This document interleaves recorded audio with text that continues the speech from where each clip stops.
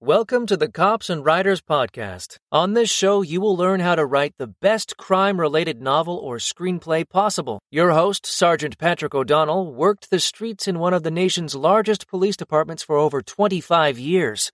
Ride along with O'Donnell and his expert guests as they help you navigate the oftentimes confusing and misunderstood world of law enforcement. O'Donnell and his guests on this show do not represent any law enforcement agency. The content of this show is not meant to be legal advice. Think you need a lawyer? You probably do. Hello, Cops and Writers. Thanks for being here with us today for episode number 5 of the Cops and Writers Podcast. I'm Patrick O'Donnell, and I am the host for the show. Today, we're going to take you into the courtroom with our special guest, former Assistant District Attorney Sharon Rick of the Racine County District Attorney's Office. Have you ever wondered what happens next after a person is arrested and processed by the police? Who ultimately decides what criminal charge a person will face and will try this case in a court of law? Look no further. ADA Rick will reveal the inner workings of the criminal justice system for you. In this episode, ADA Rick will give detailed explanations of how a person is charged with a crime, the different hearings that could result before trial, how she prepared for felony cases, including homicide trials, the role of confidential informants and the DA's office, and personal stories of putting away dangerous felons during her career. ADA Rick will also tell us what level of education and special training that is required to become an assistant district attorney. All of this and more in today's episode of the Cops and Writers Podcast. Sharon Rick, thanks for being on the show. You're welcome. All right, I'm going to tell you a little bit about Sharon. Sharon Rick went to Marquette University for undergrad. She was a history major, and then she went on to law school. She worked as a law clerk for 2 judges with the District 2 Court of Appeals. She then started in the Racine County District Attorney's Office. She started in traffic and misdemeanor as the office's domestic violence prosecutor, along with other assorted crimes that go along with traffic and misdemeanor caseload. She found herself being dragged in to help out with felony prosecutions with several large drug sweeps that were conducted throughout the years. And that is where she found her niche. She was lucky to get the guns and drugs caseload after 6 years in the DA's office. Racine was a target-rich environment for that caseload, and while the amount of work was daunting, it was hardly ever boring. She has trained other prosecutors across the state of Wisconsin in a number of areas, including prosecution of domestic violence cases and various aspects relating to prosecution of drug cases. She has done extensive police training in Racine County and across the state, from the new, quote-unquote, mandatory arrest law that went into effect around 1990 to report writing, drug investigations, overdose investigations, search and seizure, search warrants, roll call updates, in-service training, post-academy training, just to name a few. She retired from the DA's office in 2016. All right, Sharon. Okay, so let's start out with, tell me how you go from being a history major to going into law school to being a DA. That's quite the jump. I decided when I was 12 I was going to be a lawyer. Oh, okay. And I decided when I was 14 I was going to be a prosecutor. Wow. And how did this come about? Is it books, movies, family members? How did that happen? Definitely not family members, because I was the first person in my family to ever go to college. Okay. So I had an aunt who was a legal secretary, and I thought that sounded interesting. Okay. But I just honestly can't tell you what made me decide that I was going to be a prosecutor. So my entire focus, the entire time I was in college, was to take the classes where I could get the absolutely best grades. Okay. So I could get into law school. Did they have a pre-law undergrad? Not at the university that I went to, not at Marquette. Okay. All right. So I graduated from college in 1983, got right into law school, and pretty much aced all of my criminal law classes and struggled with a lot of the civil procedure classes and trust and estates and things that I had no interest in, and things that I knew I would never do. Gotcha. So you're in law school. Marquette is a Jesuit school. It's a private college, pretty well known throughout the country. Yeah, it's a great school. You're in law school. You did your undergrad in history. You're in law school. What was it like? I always think of the paper chase. Okay, I'm dating myself. With the, the Socratic method of teaching where you have to stand up and they drill you pretty good. It was a lot like that in some classes, and it was a lot more laid back, like lecture, some interaction, some questions in other classes. It wasn't like the one thing about law school that scared everyone the most was that you never knew if you were going to be called on. So you had to be completely prepared every single day. Okay. So, there were hundreds of days that you were not going to get called on, but you still had to be completely prepared. And your worst nightmare was being unprepared because of something and then being the person that was called on. So what would happen to you if you didn't know the answer? You could either stand up and look like a fool and be, or you could take a pass, and that would, or could, I should say, detrimentally affect your grade. Okay. So the professor calls on you. Either you kind of flub it or it's like, I honestly don't know this answer. They keep track of that. And if that happens enough times, then you're out the door. I wouldn't say out the door. I would just say that your grade gets marked down. Okay. All right. Interesting. About how many hours a day would you have to study? I would say I would do about 6 on weekdays and 12 to 14 on weekends. So having like a side job or a part-time job or a full-time job would be pretty darn difficult, and going to law school full-time. Well, I had multiple part-time jobs during that time. Really? When did you sleep? Holy cow. That's a lot of work. When I graduated from law school, I said that I had a new hobby, and it was called sleep. Yeah. What were some of your part-time jobs? Oh my gosh. I worked in a kitchen in a boys' dormitory cooking. Okay. I did the law clerk thing. I also kind of had my own business where I would make like sticky buns and cheesecakes, and a little catering business where I would go out to people's homes and set up and, do a dinner for 30 people. Okay. Interesting. Very cool. You were quite the go-getter. Holy cow. That's a lot of work. I've known people that had full-time jobs, but they went to law school part-time. They didn't go full-time. And even that was pretty daunting, but wow, good for you. What tips would you have for folks that are thinking about going into law school or, becoming an attorney? How could you prepare yourself, or is there a way you could prepare yourself for something like that? The biggest thing that I would say is, as hard as you have to envision how you're going to handle the debt before you even start. Okay.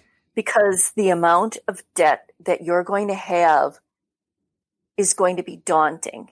And the federal government has had a program for a couple years where people that go into public service jobs like prosecutors or public defenders get credits towards their student loan payments. Okay. But then there have been a bunch of years where that isn't funded. They haven't, they've let it lapse. All right. So you can't count on having your student loans forgiven at some point in time. Okay.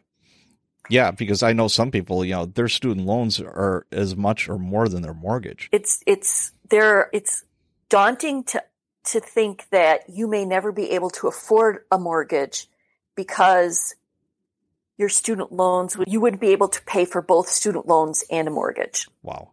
And we'll get into it later, but that's also a reason why a lot of people that go in the DA's office don't last very long, because there's more money to be made in private practice. Exactly. Okay. Gotcha. So obviously, since you were a kid, you knew you wanted to be a crime fighter. Did you ever think that you'd want to be a police officer or go into that facet? No? Just the courtroom stuff. Just the courtroom stuff. Okay. All right. So you go to law school, and then from there, where did you go from there? We'll be right back. Today's episode is sponsored by the thrilling audiobook Avenging Adam, Book 1 in the FBI Canine Thriller series written by author Jody Burnett. Sparks fly between hotshot FBI agent Rick Sanchez and no-nonsense FBI canine handler Kendra Dean as they chase a ruthless serial killer. Witness an electrifying blend of suspense, romance, and redemption, where internal conflicts challenge our heroes as much as their target does. Will they catch the killer before it's too late? Grab Avenging Adam now. It's more than a story, it's an experience. Get 50% off the Avenging Adam audiobook at jody-burnett.com/cops-and-writers. There was a little brief period of time when I was working for the law firm that I was clerking for, but then I went to the District 2 Court of Appeals as a law clerk for the judges. And the law clerks basically do a lot of research. They read briefs. They write drafts of decisions that the judges then review. And it was, I think, an excellent training ground to be a prosecutor because you get to, first of all, do extensive research on every single topic you could ever imagine. But then you also have to read the trial transcripts. Okay. So you can see why this prosecutor didn't win her case. Or why she did win, or he did win his case is because he made a really good record. And so you're always thinking about how to make your record so that in case there's an appeal, that if there's a conviction, it will be upheld on appeal or that the evidence won't get suppressed. What is making a record? What is that? That's the questions you ask and the answers that your witness gives you. Or that's the statements that you make on the record to the judge as far representing what's going on in the case. Gotcha. Okay. So you're doing that. And then how many places did you apply for when you were looking for a prosecutor job? At least 10. Okay. So you have to be geographically flexible. That's for sure. Very. And the other thing is that prosecutor jobs, they open up and they want to be filled right away. Okay. So I was fairly limited because my job had to go until August of 1988. And when I had the interviews in Racine County and I got the job offer, I had to say, I have to make sure that I can take it because they needed somebody right away. And I contacted the person who was going to be taking over my job in August, and it worked out for her that she could step in and she could take my job at the end of June, so I could leave basically 6 weeks early to start the job in Racine. Okay. So otherwise I wouldn't have been able to take it. Gotcha. So you get the job in Racine as an assistant district attorney, an Correct. ADA, we call them. I was in Milwaukee County, so we're neighbors. And so I'll tell you that when I was at Marquette, I worked in their victim witness office for my first 2 years of college. And then when I was a senior at Marquette Law School, I did their prosecutor internship. So I worked in the Milwaukee County District Attorney's office 1 day a week with various prosecutors. Yeah, I'm eminently familiar with how Milwaukee County works. That is a meat grinder, let me tell you. It's a little crazy. So you get to the DA's office, you get hired as an ADA. What kind of training do you go through for that? What does that look like? None. Just None. You went through law school, you did your clerking, you got some experience under your belt, and here's your caseload. Be free. I mean, come on. Here's your stack of 150 files. Go for it. Really? So even like, okay, you know what? Wow. That kind of, no kind of mentoring or anything like that? Nope. Here's your desk. Here's your computer. Exactly. Wow. So how did you feel though? How did that feel? You know, when you first got there and it's your first day on the job and here's your stack of files. I mean, how did that feel? Felt great. Okay. This is what I'd always wanted. You were ready to take the challenge. Absolutely. Okay. Wow. That's really cool. All right. So you're doing that. Why don't you walk us through, you're newer. or even after you've been there a while, what's like a day in the life of an ADA? What does that look like from the time you get to work to the time you're done, and how long are you working? I used to like to get to work early. So Okay. even though our office didn't open until 8:00, I like to get there right around 7:00 in the morning, Okay. get a cup of coffee, sit down at my desk, pull my files, do any projects that were going to take a little bit of concentration, a little bit of time. And you say, with your computer, we didn't have computers back in those days. The secretaries didn't even have computers. Wow. I mean, exactly. Well, we didn't have computers when I started in 95. It wasn't until I think 4 or 5 years later we started getting computers, and we started doing all of our reports on computers, et cetera. Everything was handwritten in carbon paper. Exactly. And when the secretaries got computers, I would have to stay late if I wanted to use the computer to type anything up. Really? Really. So if you get there, intake is always going on. Now, intake, what do you mean by that for people who don't know? Anybody, let's say that an officer takes a report for a domestic violence situation, and the person isn't there anymore. Okay. So they fill out a report and they send it into our office, and you have to review the police reports and make a decision on whether to prosecute or whether to not prosecute. Okay. There are times when you can read it and you want additional investigation done. You fill out a request for additional investigation, send it back to the police department for them to do what needs to be done. What are some examples? What are some examples of additional investigation? Like interviewing witnesses, trying to get video, maybe of something. There wasn't video in those days. Yeah, that's true. Yeah, you're right. Now there's video. There wasn't in those days. And now a lot of times it's so different now than when I started. Right. It's like comparing apples and oranges. It's just so different. Mm-hmm. I mean, now it would be, were there any messages, did she send any phone messages to somebody saying, just like X just beat me up or something like that? Because that's like a contemporaneous statement that can authenticate her statement that she gave to the police. Sure. Things like that. Yeah, where a lot of writers in, like TV shows and all that, where they kind of, the waters get a little bit muddy. And even in the Cops and Writers Facebook group, people are like, well, the officer, I charged him with this. And it's like, well, you put that on the arrest report. That's what the charges are. But the person who does the charging is the ADA. It's not the police officer or the detective. The other thing that people get wrong a lot of times is the notion that you press charges. Correct. A prosecutor can issue charges whether anyone presses charges or not, if they believe that they can prove the case beyond a reasonable doubt. And there are also times where they can prove a case beyond a reasonable doubt, but there are other reasons that the prosecutor is not going to charge. For instance, if there's a bad search, or Miranda wasn't complied with, or, you might know in your heart that the person committed the crime. You just don't have the evidence to prove it.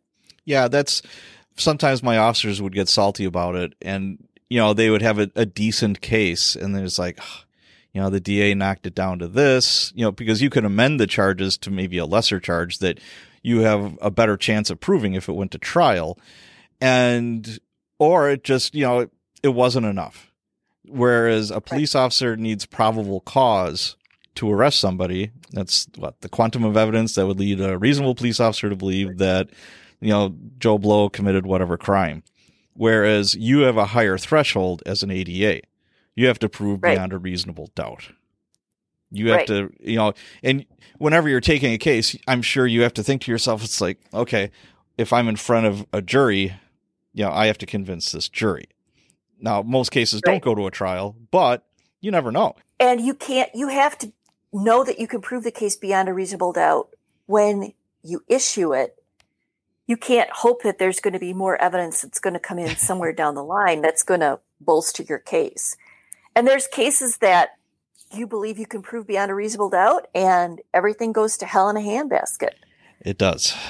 I've testified a bunch of times, and just when you thought everything was hunky-dory, I was like, what? All right, well, whatever. But I always told my guys, and I told myself, it's all right, we'll get him next time. This is a career criminal. This is not their first, crack at up at bat. This is not their first time. They'll do it again, and they will get caught. That's right. And if you do make such an impression on the person that they decide to commit no more crimes ever again in their life, it's still a win. Yeah, that's very true. That's very, very true. So you've got this monster caseload. You're reviewing cases, so you have intake. So you got a fresh batch of cases from the night before or the day before. And right. In Wisconsin, how many hours do you have to charge something from the time that somebody is arrested to the time that they have to get charged up? 48 hours, unless there's a probable cause statement filed by the police officer or myself as a prosecutor. I can file a probable cause statement, mm-hmm. and it has to be signed by a judge, a magistrate, or a court commissioner to prove that there is actually probable cause. And then after that, the time is kind of flexible. It's just what's reasonable. Okay. Yeah, because what happens is, you arrest somebody, like, say, at midnight. A police officer or detective arrests somebody around midnight. They get sent to in Milwaukee, at least, it'd be a district station. They're temporary holding facilities. Most of the time, that's where they go. And then after all the paperwork is done, and the paperwork could take 3-4 hours. It depends on how complex and how much stuff you got to do, or if the suspect, is complaining about some medical condition, then you have to do a med run. You have to go to a hospital. There's all kinds of things that can muddy the waters and slow things down. Or, once the person is in a jail cell, if it's super busy, the officer's going to have to go back out and take assignments again. So he may not, or she may not even sit down to do their reports until it's quitting time. And now it's overtime. It's 8:00 in the morning, and, that's what they're doing. So their next step is county jail. They go to the county jail. Right. Then from there, what happens after the county jail? When do they see, like, a judge or a magistrate, or how does that work? It depends upon, generally in Racine County, it would be the next day or that Monday. Okay. If the paperwork's not ready, it would be the day after that.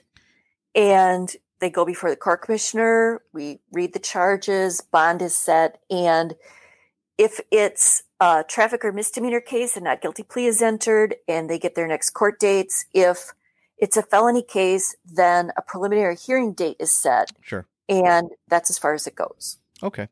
And your bond is set. Okie dokie. Yeah. And so you're going through these cases. You're either it's yay or nay as far as you're going to charge this case. Or you might say, hey, I need you to do a little additional follow-up, for the police officer or the detective. Or you could knock it down to a lesser charge when you're reviewing it, and you still issue charges, but they're not the original ones that the police officer or the detective put on the arrest report. Correct? Or the other thing is somebody stops by your office and says, can you look at this? Because I think this should be, something else. This should be a felony. I don't think this should be a misdemeanor. And increase the charges as well. I had that happen to me. I was a newer cop, and it was a domestic violence kind of thing. And my sergeant told me, it's like, arrest him for battery, domestic violence. And she had a domestic abuse injunction also that was served on him. And I was thinking to myself, I think that bumps it up a couple of notches, but okay. Then I got to the DA's office, and the DA was ready to sign off on everything. And she's looking, and she's like, let me talk to the DV person, because I usually don't handle these. And she's like, the DV DA comes in and is like, don't you know your job? And I'm like, what? And she said, no, it's this and it's this. And I'm like, sorry. Okay, whatever you say, I'm cool with, but she was chewing my ass out. And I'm like, all right, you know what? I started at midnight. It's now 11:00 in the morning. Do I really want to hear your tirade? No, but fine. Okay, so be it. I just nodded and smiled and was like, you can put whatever you want on that piece of paper because now it's yours. It's like, fine. Now I get to go home and go to sleep. Yeah, exactly. And that's all I wanted it to do. I just want to go home and go to bed, for God's sakes. But, that's the human side. Can I also say not everybody has officers come into their office? We would just get police reports and we would just rely on the police reports from the officers. That's surprising. Back in the day, quote unquote, when you talk to old timers on the job, every person they arrested, they would have to go to the DA's office, if it was a state charge, and present the case literally in front of the DA. But Milwaukee. Oh, I remember. I remember. Yeah. So we would have to do that. Then, it just got too much. So we had liaisons that would handle like misdemeanors. And that's a police officer and some detectives that usually have, their day shift. So they've been on the job for a while. They know what they're doing. And it's a nice inside job. And you would just present the case to the DA on the behalf of the officer that worked midnight to 8. You would just, this is the case. And you were the liaison. So you would still physically have a police officer, but it wouldn't be the arresting police officer. We'd have liaisons. And then there was certain felonies. I remember the first case I took to the DA was a man bit off a piece of his daughter's nose. It was, I think, the septum, or I just like right kind of by the tip. It was 7:00 in the morning.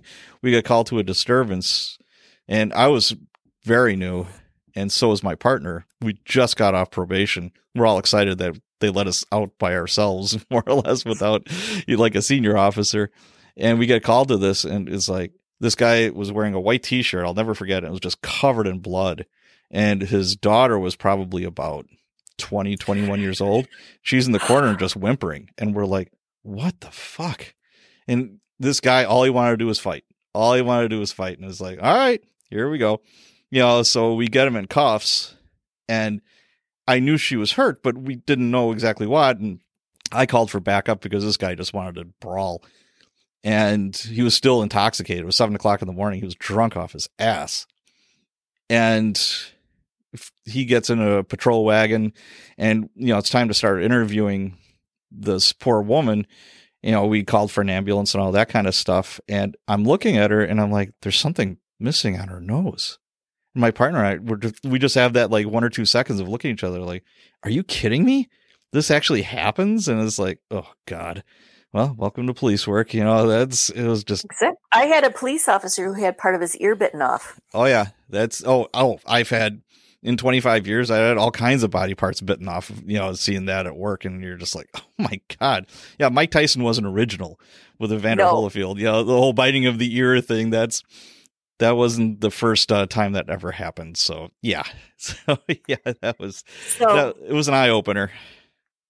Then after, you look at a few files, you scoop up I called it the Leaning Tower of Pisa, my files for the morning, run off to court, sit in court for 4-5 hours. There's a lot of days when you get done with your morning calendar at 12:45 and you have to be back in court at 1:30. Okay. And usually the afternoons were longer hearings, like motion hearings where you have officers coming in to testify, or more involved sentencing hearings where it's going to take. Let's talk about a motions, long time. Because that's I always tell people that's what makes police officers good report writers, is going through a motions hearing. Because I've been through them. A lot of times it was either a gun or a drug case, and it was a motion to suppress. You had the defense attorney saying, you know what, this police officer got these drugs or this gun illegally. They didn't, they violated my client's rights. So why don't you kind of go through that a little bit? There are a number of different ways in which rights can allegedly be violated. There's stop, there's frisk, there's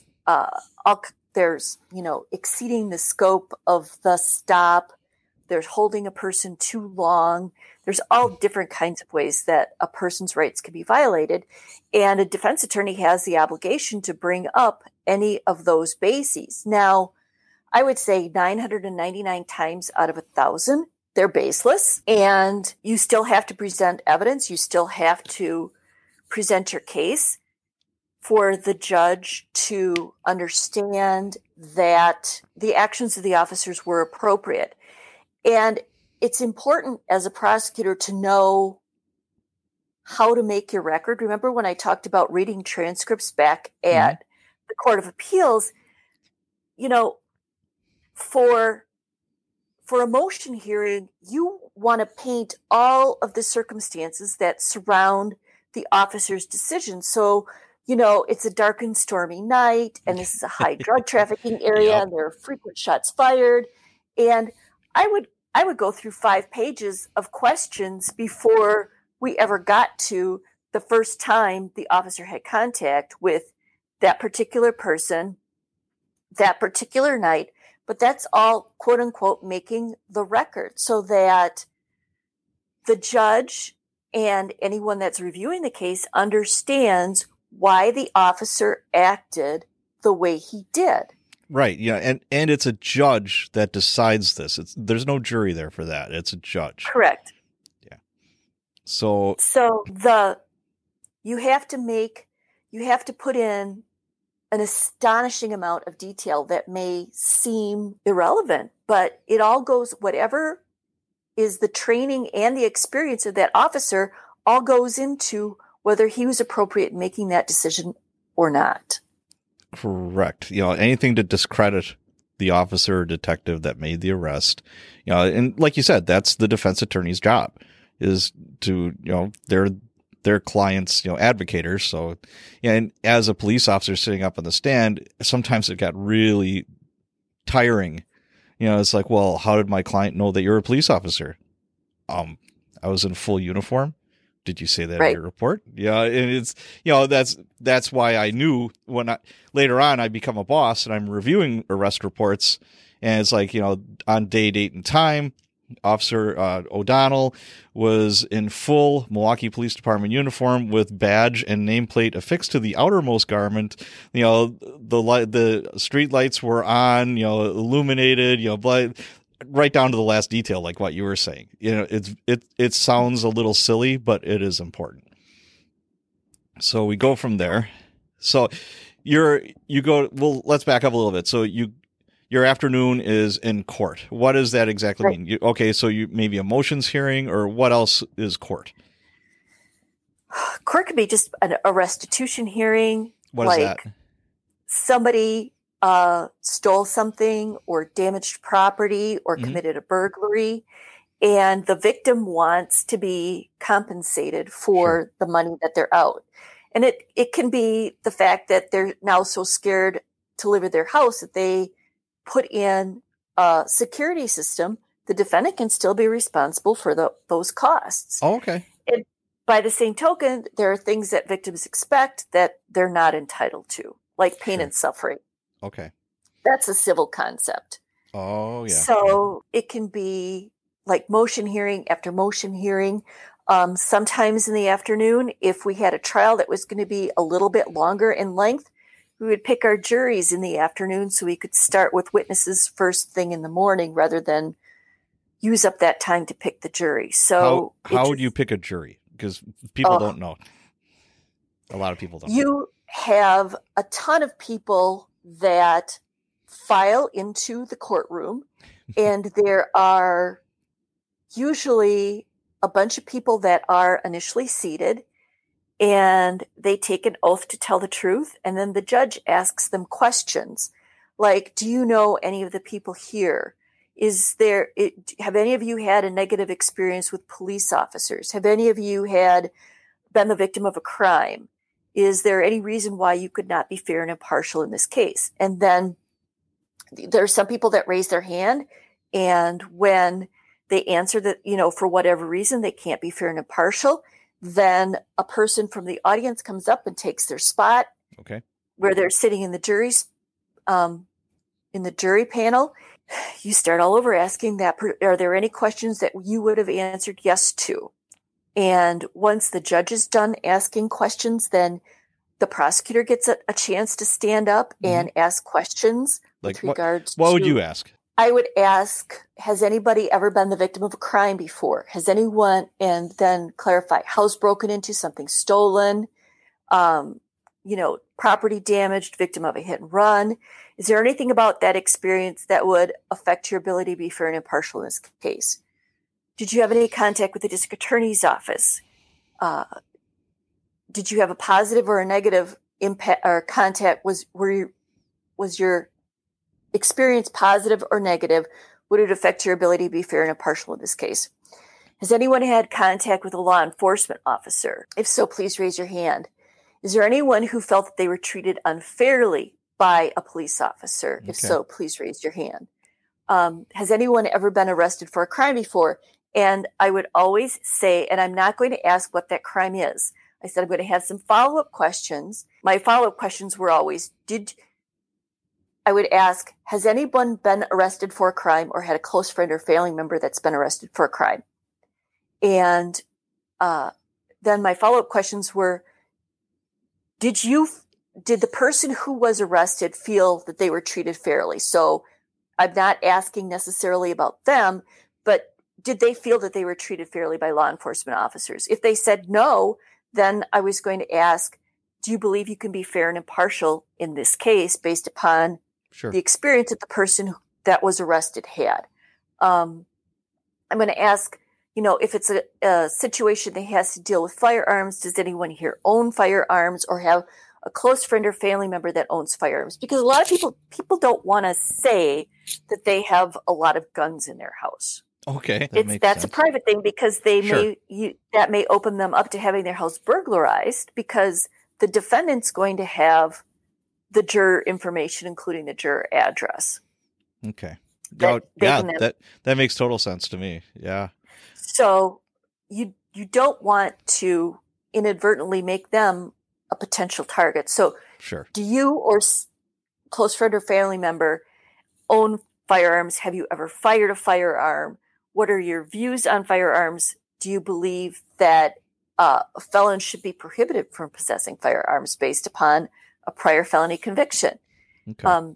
If somebody says a felon should be able to possess a firearm, would you be able to follow the law as the judge instructs you and find the defendant guilty if the state proves its case beyond a reasonable doubt? And if they say no, then they're excused. Gotcha. All right. That makes total sense. So one of the big misconceptions that I run across would be people think that, every case is going to trial. Like we alluded to before, most cases don't. You dispose of a lot of cases through plea agreements, correct?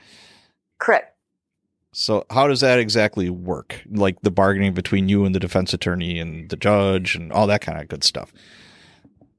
What I tried to do, and what I think a lot of people that I worked with tried to do, is I pretty much made the same recommendation for every single case that I handled. For instance, possession of cocaine or cocaine base with intent to deliver greater than 1 gram, less than 5 grams would be 3 years in prison.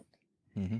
And if I went up from that or if I went down for that, the defense attorney wanted to know why I was recommending more or why I was recommending less. Okay. And I would tell them flat out, this is why I'm recommending more. I'm recommending 5 this time because this is his 5th arrest for possession of cocaine with intent to deliver. And he's been to prison before. So obviously he isn't getting the idea that he needs to stop dealing drugs. Sure. Or I'm going to recommend less because this is his first time, whatever other positive things may augur in the defendant's favor. Sure. And I also wanted to make the point of recommending exactly the same thing every time. So there was no racial disparity. So the white guys got the exact same recommendation as somebody who was a person of color. Sure. One of the most frustrating parts of my job as a prosecutor is to make the same recommendation for people that I saw being similarly situated and have the judges just completely disregard what my recommendation was. And how often did that happen? A judge would just go against what the DA and the DA and the defense attorney kind of agreed upon, right? Before you even talk to the judge. They don't always we don't always agree. Like Okay. sometimes there's a stipulation. Sometimes the defense is free to argue. Okay. You know, what I found most disconcerting was when judges would go over my recommendation, especially with a person of color, Okay. because I had a reputation as being a pretty even-handed, but still pretty, I'll say, I don't want to say harsh is the wrong word, but pretty stringent recommendations. Okay. Like if you did the crime, you were going to do some time. Oh, that's from Beretta. But I tried to be the theme song from Beretta. I tried to be, as keep everything even, because right. You want to be deserve that. consistent. You want to be consistent. Exactly. And like you said, you have a reputation that you have to uphold. And, if people know on the front end, okay, she might be kind of tough as far as, her recommendations, but she's fair. If it was me or somebody that is not me, or, somebody that lives on a different part of town, everybody's going to get the same, discipline. They're going to get the same, exactly. They're going to be treated the same. And that's the way it should be. I had people request that I be their prosecutor. Wow. Because, yeah, I know, but they knew that, I was going to be firm, but I was going to be fair. Sure. If there was a problem, I was going to point it out and take it into consideration. Mm-hmm. And by the same token, if they screwed up, they knew, they were going to do their time. Sure. I get it. So you got that, you had we keep on alluding to this, but it's true. DAs have a huge caseload, huge for the amount of cases, for the amount of DAs. And I think that's pretty much across the board wherever you go. They always seem like they're very overworked and underpaid. We were chatting before we started recording, and most police officers make more money than the DA.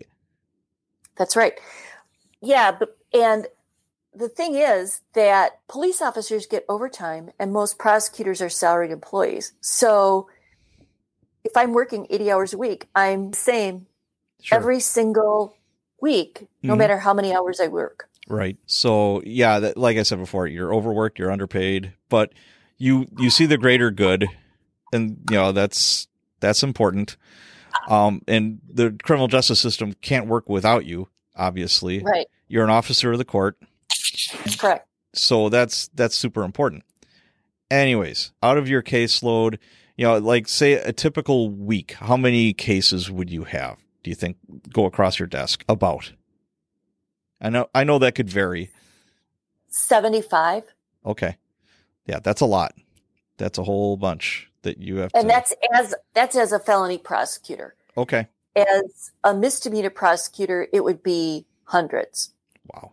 Yeah, because like I said, when I was new and I'd have to take a case to the DA, there'd literally be files stacked on their desk, almost as tall as them. Yeah, you're just like, holy cow. Yeah, you got a lot going on here. Out of all those cases, just off the top of your head, what kind of percentage do you think wind up going to a trial?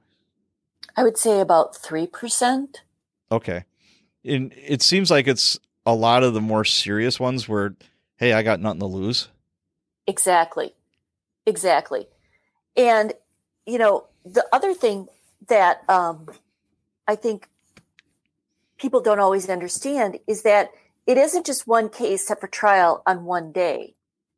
The court, first of all, stuff happens. I mean, Sure. witnesses are unavailable, or the stuff's not back from the crime lab yet, or whatever. Mm-hmm. And so the case is adjourned. So a judge may have 15 trials set on their calendar for a given day.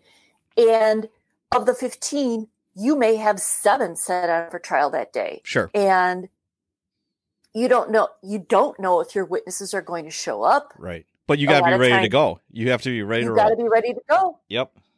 That's I can tell you the worst month of my career as a prosecutor was one May. There were 2 work days out of the entire month that I was not in trial.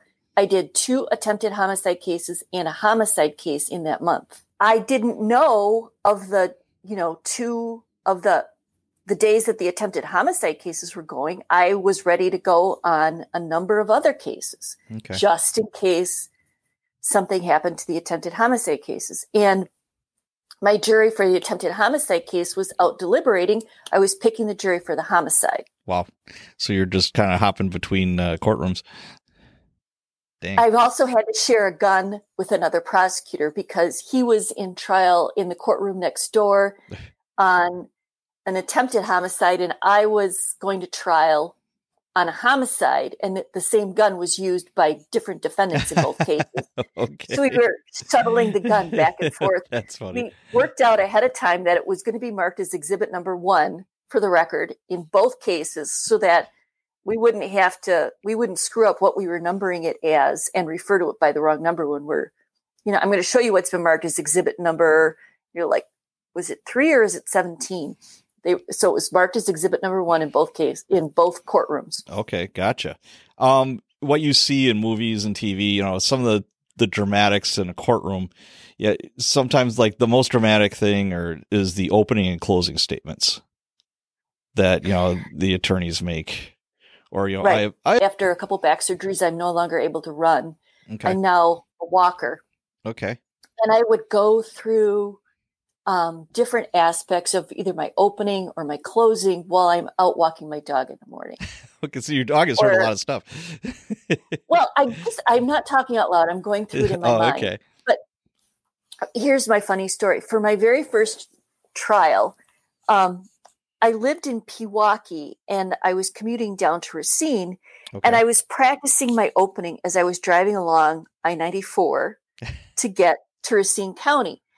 And there used to be an outlet mall in Kenosha County, which is the next county south. I was so intent on practicing my opening over and over again, I drove completely all the way through Racine County. And it was only when I hit the outlet mall that kind of like reality set in, and I turned around and I had to drive all the way back. But I didn't want it to sound rehearsed, but I still wanted to do a good job.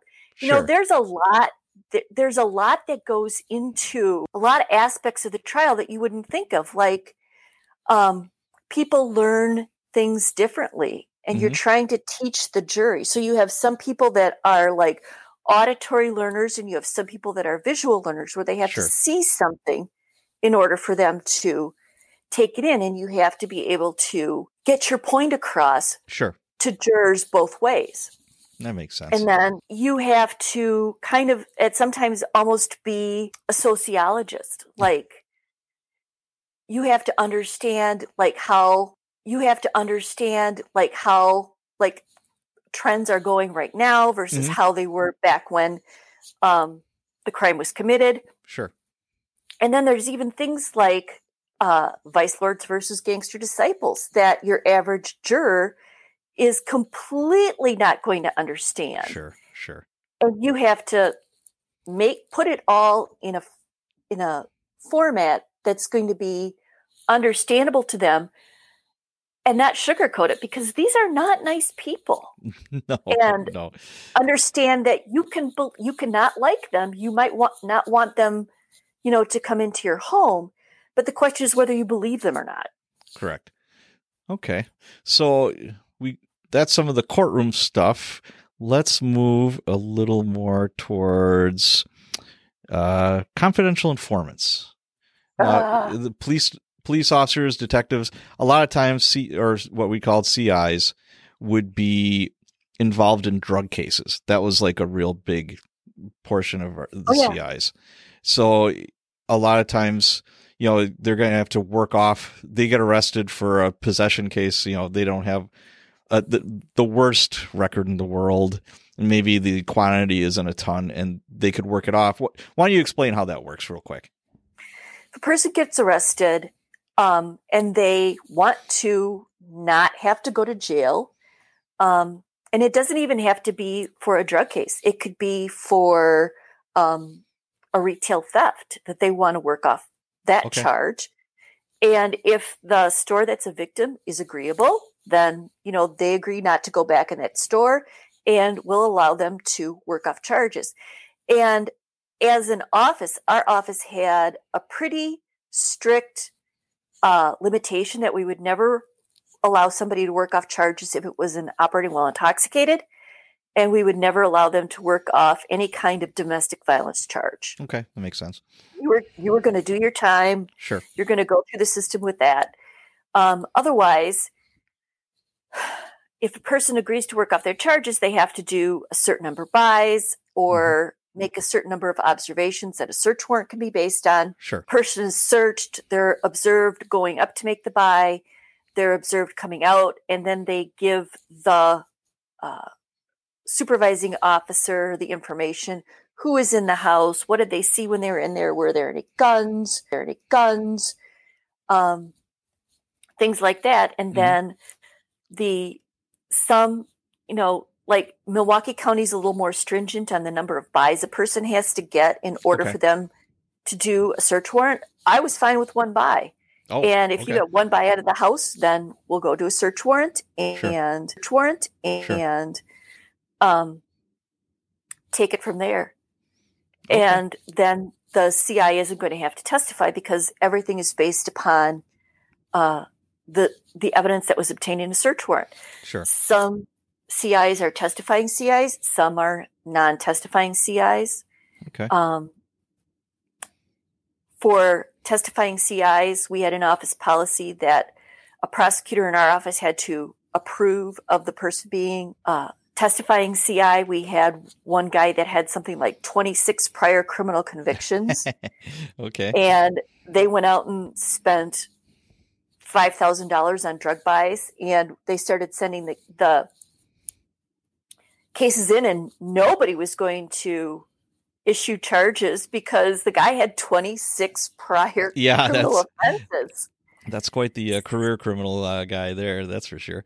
So in order to avoid something like that happening, there was a guy that committed perjury that wanted to testify as a CI. Nope, that's not happening. Yeah. So that's why we had that rule, is give us a chance to look at things so that you don't spend a whole bunch of money and waste a whole bunch of time. Sure. And have a whole bunch of cases that just made the drug dealers richer. Okay. Something else, off topic a little bit, something else that you see like in movies or whatever is the relationship between the prosecutor and the defender. Obviously, there's a lot of defense attorneys out there and there's lots of prosecutors, but once you've been doing it for a while, you kind of get to know everybody. Unless they're new, they're not, you get to know everyone and you kind of know their strengths and their weaknesses and you kind of know what they're going to do before they do it after you've been there long enough. So what's the relationship between, say, you're the prosecutor, then there's a defense attorney. Is it super adversarial? Like you see sometimes it's like, we hate each other, blah, blah, blah. Or is it professional? How does that work? It depends upon the person. Okay. There are some people that are just assholes and you just can't deal with them. They're going to do everything in their power to make the process as arduous and difficult as possible. And you just have to take a deep breath, find your zen, and just do your job. Just go through everything you have to do. There are some people that are super cordial and honest with you. They're very forthright. They'll come in. My case sucks. I just want the best deal that I could get for my client. Sure. And, we, as a prosecutor, you just appreciate that degree of forthrightness. Please don't waste my time. Exactly. You could always tell sometimes like a new attorney or a newer attorney, defense attorney, that it would almost be borderline nonsense. And the judge is kind of looking like, what are you talking about? You're up on the stand, like say at a motions hearing is, this has nothing to do with any of this. You're just trying to discredit this cop, obviously. But now you're borderline just stupid. Stop it. So, and then there's others that I've testified. I remember I had a real high profile homicide, trial that I testified in. There's news cameras everywhere. It was a big deal. And the defense attorney treated me better than the prosecutor. This prosecutor did not like cops. It was very obvious. And I'm like, and that's wow. just, I mean, some of my very best friends that I've had from all the years that I was a prosecutor, and even now today, are cops that I've worked with. Sure. You know, there were guys with the drug units that I probably saw them more than their wife did. I don't doubt that. I don't doubt that in the least. So that's the way that works between defense attorneys and prosecutors. Let's see here. Going out to crime scenes. When would an ADA or a DA go out to a crime scene? We tried to send somebody out to a crime scene whenever there's a homicide. Oh, wow. Okay. We didn't do that in Milwaukee. There isn't enough DAs. Yeah.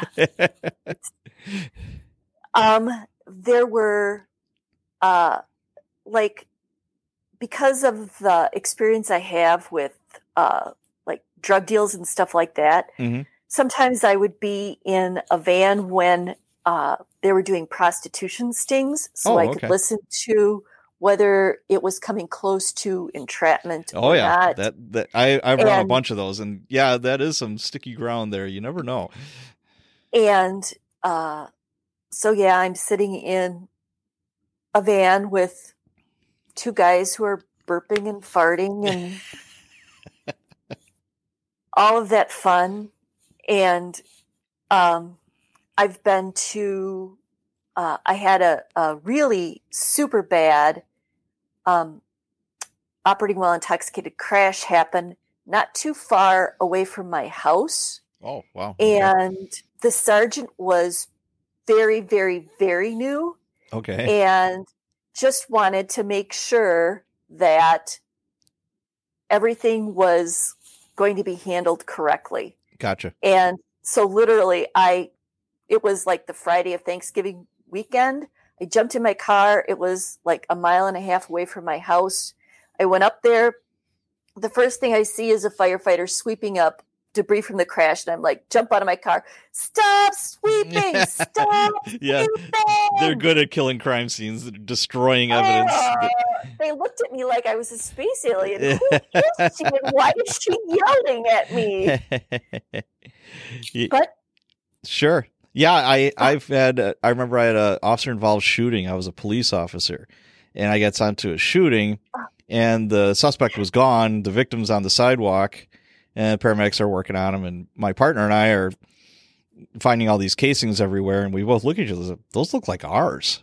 You know, this looks really familiar. And then, you know, the cop that shot this guy actually winds up calling dispatch and say, hey, I'm 2 blocks away. Could you send a sergeant? You know, okay. He wound up getting arrested on the spot. He was like 500% in the wrong. I mean, like way wrong. He was intoxicated. It was just a cluster. And we're all shaking our heads like, whatever. How did this even happen? You know, are you that stupid? But yeah, you are. He obviously lost his job, went to trial, and my dog is going to make a guess. Oh, okay, that's fine. But anyways, that's the first time I ever had a DA come to my scene. You know, I was a police officer, and an ADA. You know, I have this female coming to the tape, and she's like, "Could you let me in?" I'm like, "Who are you?" Well, I'm ADA whatever. I said, "You got any ID?" And she flashes, she's got like a little badge and an ID card. Mm-hmm. And I'm like, oh, they give you guys badges. That's cool. I didn't know that. And I'm like, all right. I had a badge. Yeah, I did not realize that. And the thing about it was that I know after I did some more digging, I know there's DAs in different states that also carry guns. Mm-hmm. You know, like I said, you're an officer of the court. You have a badge, you have an ID, you have a gun. You know, I was going to segue to, it's a dangerous job. Did you ever get in any sticky situations where you put away a lot of like bad people and they're going to remember that? Somebody put a contract out on me.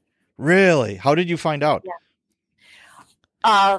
Believe it or not, he called somebody in Chicago to do it, and the DEA had a wire up on the guy that he called. Wow. To set up the hit. And so DEA contacted first the sheriff's department up here. Sure. And then contacted our office and said, this is the information that we have. Damn. Yeah, that's crazy. We're getting close to the end of our time here. Let's finish up with common errors that writers make when they're telling a story, the criminal justice system or DAs specifically, the DA's office. I think that there are, they don't understand how time intensive things are. Okay. And I don't think they understand like the volume. When they're writing a book, I understand that they're telling their story, but at the time that they're dealing with the one case that's the topic of their story. Sure. A real prosecutor has, I would have as many as 150 files. So you're juggling all kinds of cases. Sure. All kinds of cases. Right. I mean, I used to be like an absolute master of multitasking. I could read a search warrant and talk on the phone at the same time. Sure. And by sitting in court, when we got computers in court, it was an absolute godsend because I could be sitting there and I could be getting work done. Okay. While everything else is going on, and my ears were attuned to like the verbal cues. Is there anything else, Miss Rick? No, Your Honor.